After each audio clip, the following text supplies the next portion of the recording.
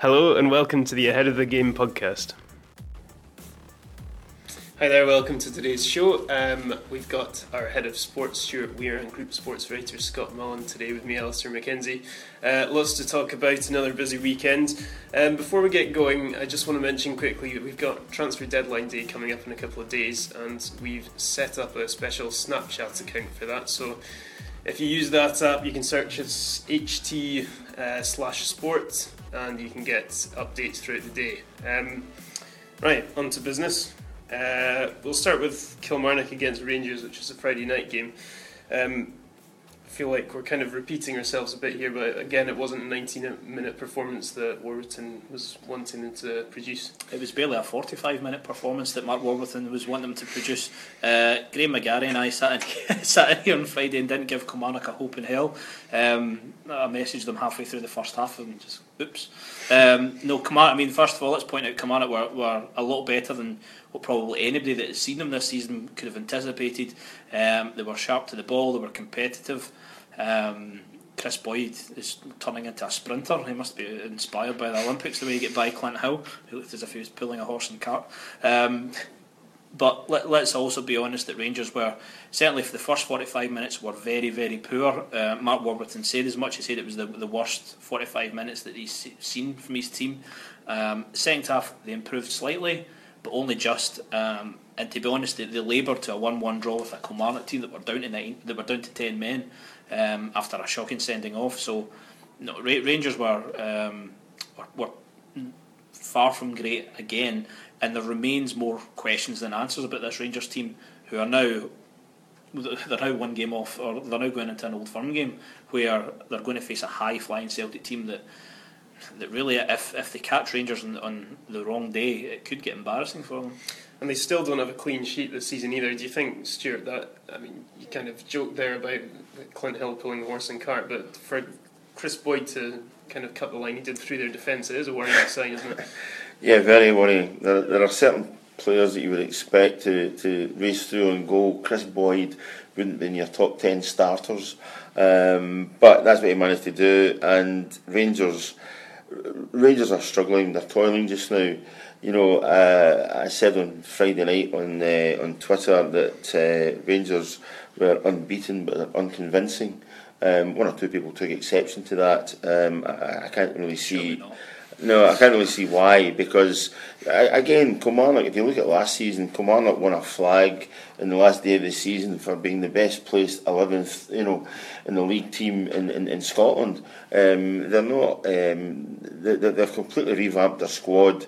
I don't know. I've lost count of how many players they've either shoved out the door or brought in over the summer. And they're still in a sort of transition period, and for them to come out on Friday night and hold Rangers to a draw, I think actually maybe shows you more about where Rangers are. I think one or two Rangers fans as well are asking the question of one or two members of the Rangers personnel that have been brought in. Clint Hill for one. I think another one is Joey Barton. I think one or two people. I mean, if you watched him last year playing in the English Championship for Burnley, the player of the season, he was outstanding. I don't really think he's found his feet in Glasgow yet. Really good piece in the Herald, a comment piece by Neil Cameron today. Barton must up his game and quickly. And Neil questions, what must Halliday be wondering if he keeps watching Joey Barton performing like this and getting selected ahead of him? I think one or two Rangers fans are thinking the same thing. Rangers have lost the momentum and drive that they had last season in the midfield, and I know people could say that that wasn't the second tier of Scottish football, but Rangers have been playing the likes of Hamilton Accies, playing Dundee, playing Motherwell, playing Kilmarnock, and those are teams that you would think are actually in the bottom half of the top tier in Scottish football, and they've been really unconvincing. And I think Clint Hill saying we must find a way to hit the ground running at Celtic Park. They must find a way of hit the ground running at least 4 games ago, and it just hasn't been there. Do you think it is time that Mark Warburton change things up a bit then in terms of personnel or formation? Is there anything obvious that stuck out as to what needs to be changed? Well, the defence is the glaring thing. He's brought in Joe Garner up front in an area that I don't really think it was needed. The Dodo, who fair enough went off injured the other night. They've got Kenny Miller, who's been scoring goals. They've got Martin Waghorn, who'll be back soon enough. There are goals in the team going forward. It's that defence, and I mean Derek Ray, the BT Sport commentator and Evening Times columnist, said in his column just at the start of the season, Rangers will be lucky to get into the top four and finish in the top four of this Premiership, and it's because of their defence. And he's right. The defence is just not good enough. Chris Sutton got a bit of attention on Friday night for saying their two centre halves are horrendous. Might not go that far, they're horrendous, but there's something not right.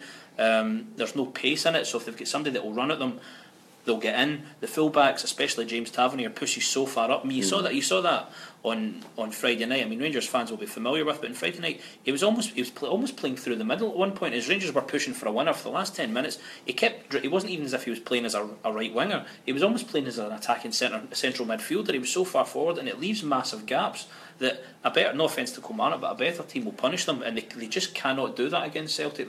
They'll have to change their game the way they play against Celtic, and it will not be the same game as Rangers fans saw at Hampden back in April. It will just not be the same. It's not the same Celtic team. Different manager, slightly different personnel, but a completely different attitude. I know these have changed days, but Rangers fans historically will always remember the great centre backs and defensive combinations that they've had over the years. Be that going back to Terry Butcher and Graham Roberts, or Richard Gough and John Brown, or Lorenzo Amoruso and Craig Moore and the likes. And just now, if you were comparing the guys who are there currently to any of those sort of pairings, they just don't come anywhere near it. And I think that's something that is a worry for Rangers fans, because again, you go far enough back, Graham Souness, if you defensively, if you get it right, and Walter Smith was very pragmatic as well. If you get it right defensively, you only need one goal to win a match. And as it stands just now, Rangers are needing 2 goals or even 3 goals to try and win a game. It's just not good enough. Well, one man they came quite close to bringing in order to kind of shape up their defence was Julian Lescott, and so this morning we found out that he's moved to AEK Athens, which I think took a few of us by surprise. Reasons. Yeah, bring them closer. Yeah. If the guy says that he's done it for family reasons, then yeah, okay, that's what you're saying, and I believe you. Okay, if Rangers say it's for other reasons, fine. You have to take everything at face value. Obviously, Rangers went offering Julian Lescott enough money to actually come to Glasgow, and late in the day he had second thoughts. There's a number of people saying, well, the Rangers medical is obviously more stringent than the AEK Athens. I don't want to give anybody a history lesson, but Rangers once did actually perform a medical on John Hartson and found various things that were a bit dodgy with John Hartson, who then went on to score goals galore for Celtic for the next 4 seasons. So I don't think that holds much water. He obviously had his reasons for, first of all, coming to Glasgow, and secondly, not coming to Glasgow. And the fact he's turned up, playing in Greece, probably with getting paid maybe twice as much as he would have done in Glasgow, I think says it all. Maybe we've misinterpreted the family reasons. Maybe it wasn't far away enough from the wife. He's won to be at least a good few hours away. But going back again, I don't want to sort of go over old ground here, but Rangers are still looking for a centre back, and we're still in the situation of having Philippe Senderos kicking around in the background, wondering whether he's going to get a contract or an offer's going to be made. We're 2 days away from the transfer window. It wouldn't surprise me if suddenly a late offer came in from him elsewhere, given that he's been training for the best part of 2 weeks, and he decided, well, Rangers, you've had your chance. I'm not hanging about here any longer. I'm going somewhere else. I also don't know if he's the answer. I don't know if he's the pacey centre half that they're looking for. That's just going to be a bit no nonsense, a bit commanding. For me, he's certainly probably better than Danny Wilson or maybe Rob Kiernan, but and he can certainly probably be quicker than Clint Hill. But is he going to provide a solid enough base to anchor that defence that's going to stop a Lee Griffiths or Scott Sinclair? I don't think he's that kind of player. And just to touch on there what Stuart said, if he was to leave and go somewhere else, you couldn't really blame him, because he's been in there for the best part of 2-3 weeks. Unless there's been negotiations going on and it's just trying to sort personal terms, Rangers have had the opportunity to go out and get him. And to be honest, if it was clear that Lescott was their first choice, it's now looking as if maybe Senderos isn't even their second choice. You could forgive him for thinking, is this really the right move for me? I mean, I've been told that Rangers were looking at a centre half to bring him in on loan from a London club. I don't think I've been able to put 2 and 2 together on that one yet and come up with an answer. But the closer it gets to Wednesday and the deadline, the more it's going to be urgent for Rangers to move quickly. A couple of days to go then for Rangers.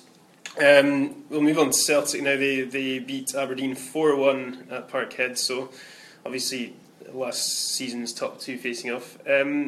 Suggestions that Aberdeen they didn't really deserve the scoreline, but Celtic are just that clinical in front of goal now. They probably didn't. If you actually look at it, when they went down to 10 men and conceded a penalty, and then Celtic scored another through Rogic in the last minute, it puts a bit of the kind of icing on the cake. The fact of the matter is that Celtic were still the dominant side, and a 4-1 win, however it comes, always looks good on paper. I said it often enough last season. If Aberdeen are to have any ambition of reeling in Celtic or challenging Celtic long term, they have to be winning games against Celtic, be it at Pittodrie and especially at Celtic Park.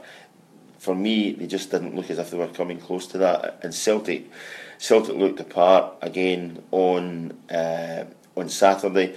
People wondering if they were going to have some sort of European hangover either from the travel or from the game in Israel. It didn't even apply on Saturday. Celtic were well on top and deserved the win. The major talking point that came from that really was Doris de Vries starting in goal ahead of Craig Gordon. Do you think, from what you saw, is he likely to maintain that place in the team, or do you think it's just to give them all a chance to show what they can do? I think it's a major thing that he was playing on Saturday. I think that's a major marker has been set down from Brendan Rodgers, rightly or wrongly. He's wanted to bring in Doris de Vries. He's spoken about how he's good with the ball at his feet. There was a few dodgy kickouts on Saturday as well. Yeah. One that went straight to Kenny McLean and could have really been punished. If I was Craig Gordon, I would be getting concerned, because Celtic's next game is the Old Firm game. Next game after that is in the Nou Camp against Barcelona. You couldn't have thrown a goalkeeper in at the Old Firm game who's never caught a ball before. I think the fact that he played De Vries on Saturday it's almost like a changing of the guard. I think now, and I feel sorry for Craig Gordon. I don't think he's really done much wrong. I think he's been excellent since he's gone to Celtic. Yeah, there was the cock up over in Israel, but I think you can as much blame Sadi Yanko for that than anything else. But no, I think it is quite significant that De Vries was picked on Saturday, and I would fully expect him to be lining up against Rangers in just over a week, or certainly a week on Saturday, and then after that I expect him to be in the goal between the sticks against Barcelona. I said a week ago, I wouldn't have been surprised had De Vries been brought in for the game, the SPFL game, and then had played in Israel. As it turned out, that wasn't the case. But again, as Scott points out, Brendan Rodgers has put down a real marker here, because Aberdeen are the team who have challenged Celtic over the last couple of seasons. This wasn't Celtic, with all due respect, playing Partick Thistle, or Celtic playing Kilmarnock, or Celtic playing Hamilton Accies. This was Celtic up against Aberdeen, and he chose this game to pitch De Vries in for his debut. Okay, it might have suited him because it's a big atmosphere, big crowd. There's also big risks and big stakes against a team like Aberdeen, and as Scott rightly says, you have to think that if he's done this for this kind of game, an important league match against Aberdeen, the next game up is the Old Firm game, and the one after that is we're into the Champions League.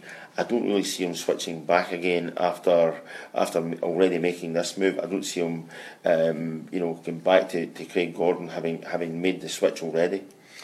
But it doesn't sound like he was really tested an awful lot in the Aberdeen game, and the reason of bringing him in to use his feet, if he's not impressed too much with his feet, do you think there's no chance for Gordon. He was fully. Brendan was full of praise by all accounts from what I've read in the papers and spoke to the guys of De Vries's performance. The observation that his kicking at times wasn't great is more my own, and what I've seen of the highlights and what I've seen clips of the game. For me, throwing him in against Aberdeen wasn't as much with the thinking of let's test him against, let's see what he's like against Aberdeen and Celtic's biggest rivals. For me, it's more of sending out a message than anything else. Regardless of who Celtic were playing at the weekend, they could have been playing Hamilton Accies or they could have been playing Kilmarnock. I think De Vries would have played regardless who it was, purely because he needed to make sure that if he's going to change things, you can't change it for an Old Firm game. You need to bed somebody in before that, and I think that's why he did it. Scotland, Saturday you were at Motherwell. 0-0 draw with Dundee. Doesn't sound like it was the most exciting game of the weekend. We'll move on. You got what you wanted though with a Chris Cadden call-up. Yes, it just shows if you bang your drum loud enough and stamp your feet, the magic does happen. I'm absolutely delighted for Chris. Wasn't the only one. I mean, Mark McGee was certainly not happy and was disappointed for him on Thursday, talking about Chris Cadden not getting called up into the Scotland under-21 squad. A couple of the players on Saturday that spoke to the press were saying the same. There was a massive reaction on social media, and thankfully for Chris and thankfully for the under-21s, there was a place came up for him yesterday. I spoke to him on the phone last night and he was absolutely over the moon, delighted, even if it meant he couldn't go to Keith Lasley's barbecue. No bad thing, I have to say. Probably saved himself. Do you think for Motherwell the international breaks may be coming at a good time in terms of getting players back from injury? And yes, certainly. I mean, we thought that Louis Moult would be back in time for the weekend. He's been running all last week, but he wasn't quite there yet. So this is another fortnight before Motherwell go up to Dingwall on September 10th to face Ross County. So I fully expect him to be back for then. Stevie Hamill was on the bench yesterday. It was Stevie Hamill was on the bench on Saturday. He's in for a fight to get back in now because Joe Chalmers, who was brought in as a backup to him, it was excellent at Ibrox, was sturdy enough again on Saturday. So from that point of view, they will get players back in, but Motherwell, there was positive signs from Motherwell for Saturday. They played really well at Ibrox against Rangers, were unlucky, and Saturday, a lot of possession, a lot of creativity in the first half. A lot of flashpoints. I mean, Chris Cadden get man of the match, quite rightly so from a Motherwell point of view. Then Dundee came into the game a little bit in the second half. So Mark was happy enough to end on a positive note going into the international break, although I'm sure he would have appreciated another 2 points. I think that was you with your billboard saying vote Cadden. So elsewhere, Partick Thistle got beaten 2-1 by Hearts at Firhill. So that's 2 wins in a row now for Hearts. They seem to have got their season up and running now. There's been a bit of a reaction to this that John Souttar's performances perhaps should be earning him a senior Scotland call-up at some time in the near future. Would you agree with that, given our current options in that position? I think that at some point in the future he might well get a call-up. I think anyone who has a granny who has a tin of Walker's shortbread in their cupboard and a Cairn Terrier as a pet might end up getting a Scottish call-up very shortly. I think we are really lacking in talent. We are bereft in some areas for certain players and key players, and again, I think Hearts might have won a watch in terms of bringing in Tony Watt this season. He's a guy who really has something to prove. He will be forever remembered for the goal he scored against Barcelona for Celtic. But it's been a real millstone around his neck, if you ask me. And I think that he popped up on Saturday with the winner will only help his confidence, and will also, we'll have the Hearts management thinking that we're on the right way here, on the right route. In terms of Aberdeen, Hearts, Rangers, they've all kind of had different starts to the season. Do you think that it'll be a battle for second place among those three? And if so, who do you think's impressed you so far? At the moment, at the three of them, I would say Hearts are the form team out of the three of them. The great result last weekend, and going to Firhill is not an easy place to go. And by all accounts, they had a good few chances as well. From reading Stuart Fisher's piece in the Herald today, they seem to be impressing well. John Souttar at centre half seems to be a revelation, seems to be doing really well, and I think Stuart's right. I think he can expect a call up at some point, because not only are we lacking in centre halves at international level? But we're also lacking in young centre halves at international level. You just have to look at Gordon Greer to know that. The only problem I would have with him is that if he was playing alongside a centre half, for instance, like David Weir or Colin Calderwood or Tom Boyd or Colin Hendry or somebody of that ilk who could coach him and nurse him through a game, you would say, yeah, let's have a look at this guy. As it stands just now, central defence is pretty chaotic for Scotland. Yeah, well, we've got that game coming up this weekend against Malta. We'll be back to do a bit of a preview to that later on in the week as well. But before then, remember Snapchat account HT/sports for deadline day on Wednesday. We'll be bringing you lots of breaking transfer news, hopefully. And otherwise, thanks very much, Scott Mullen, Stuart Weir, and see you next time. Thanks for listening to Ahead of the Game. We'll see you again next time.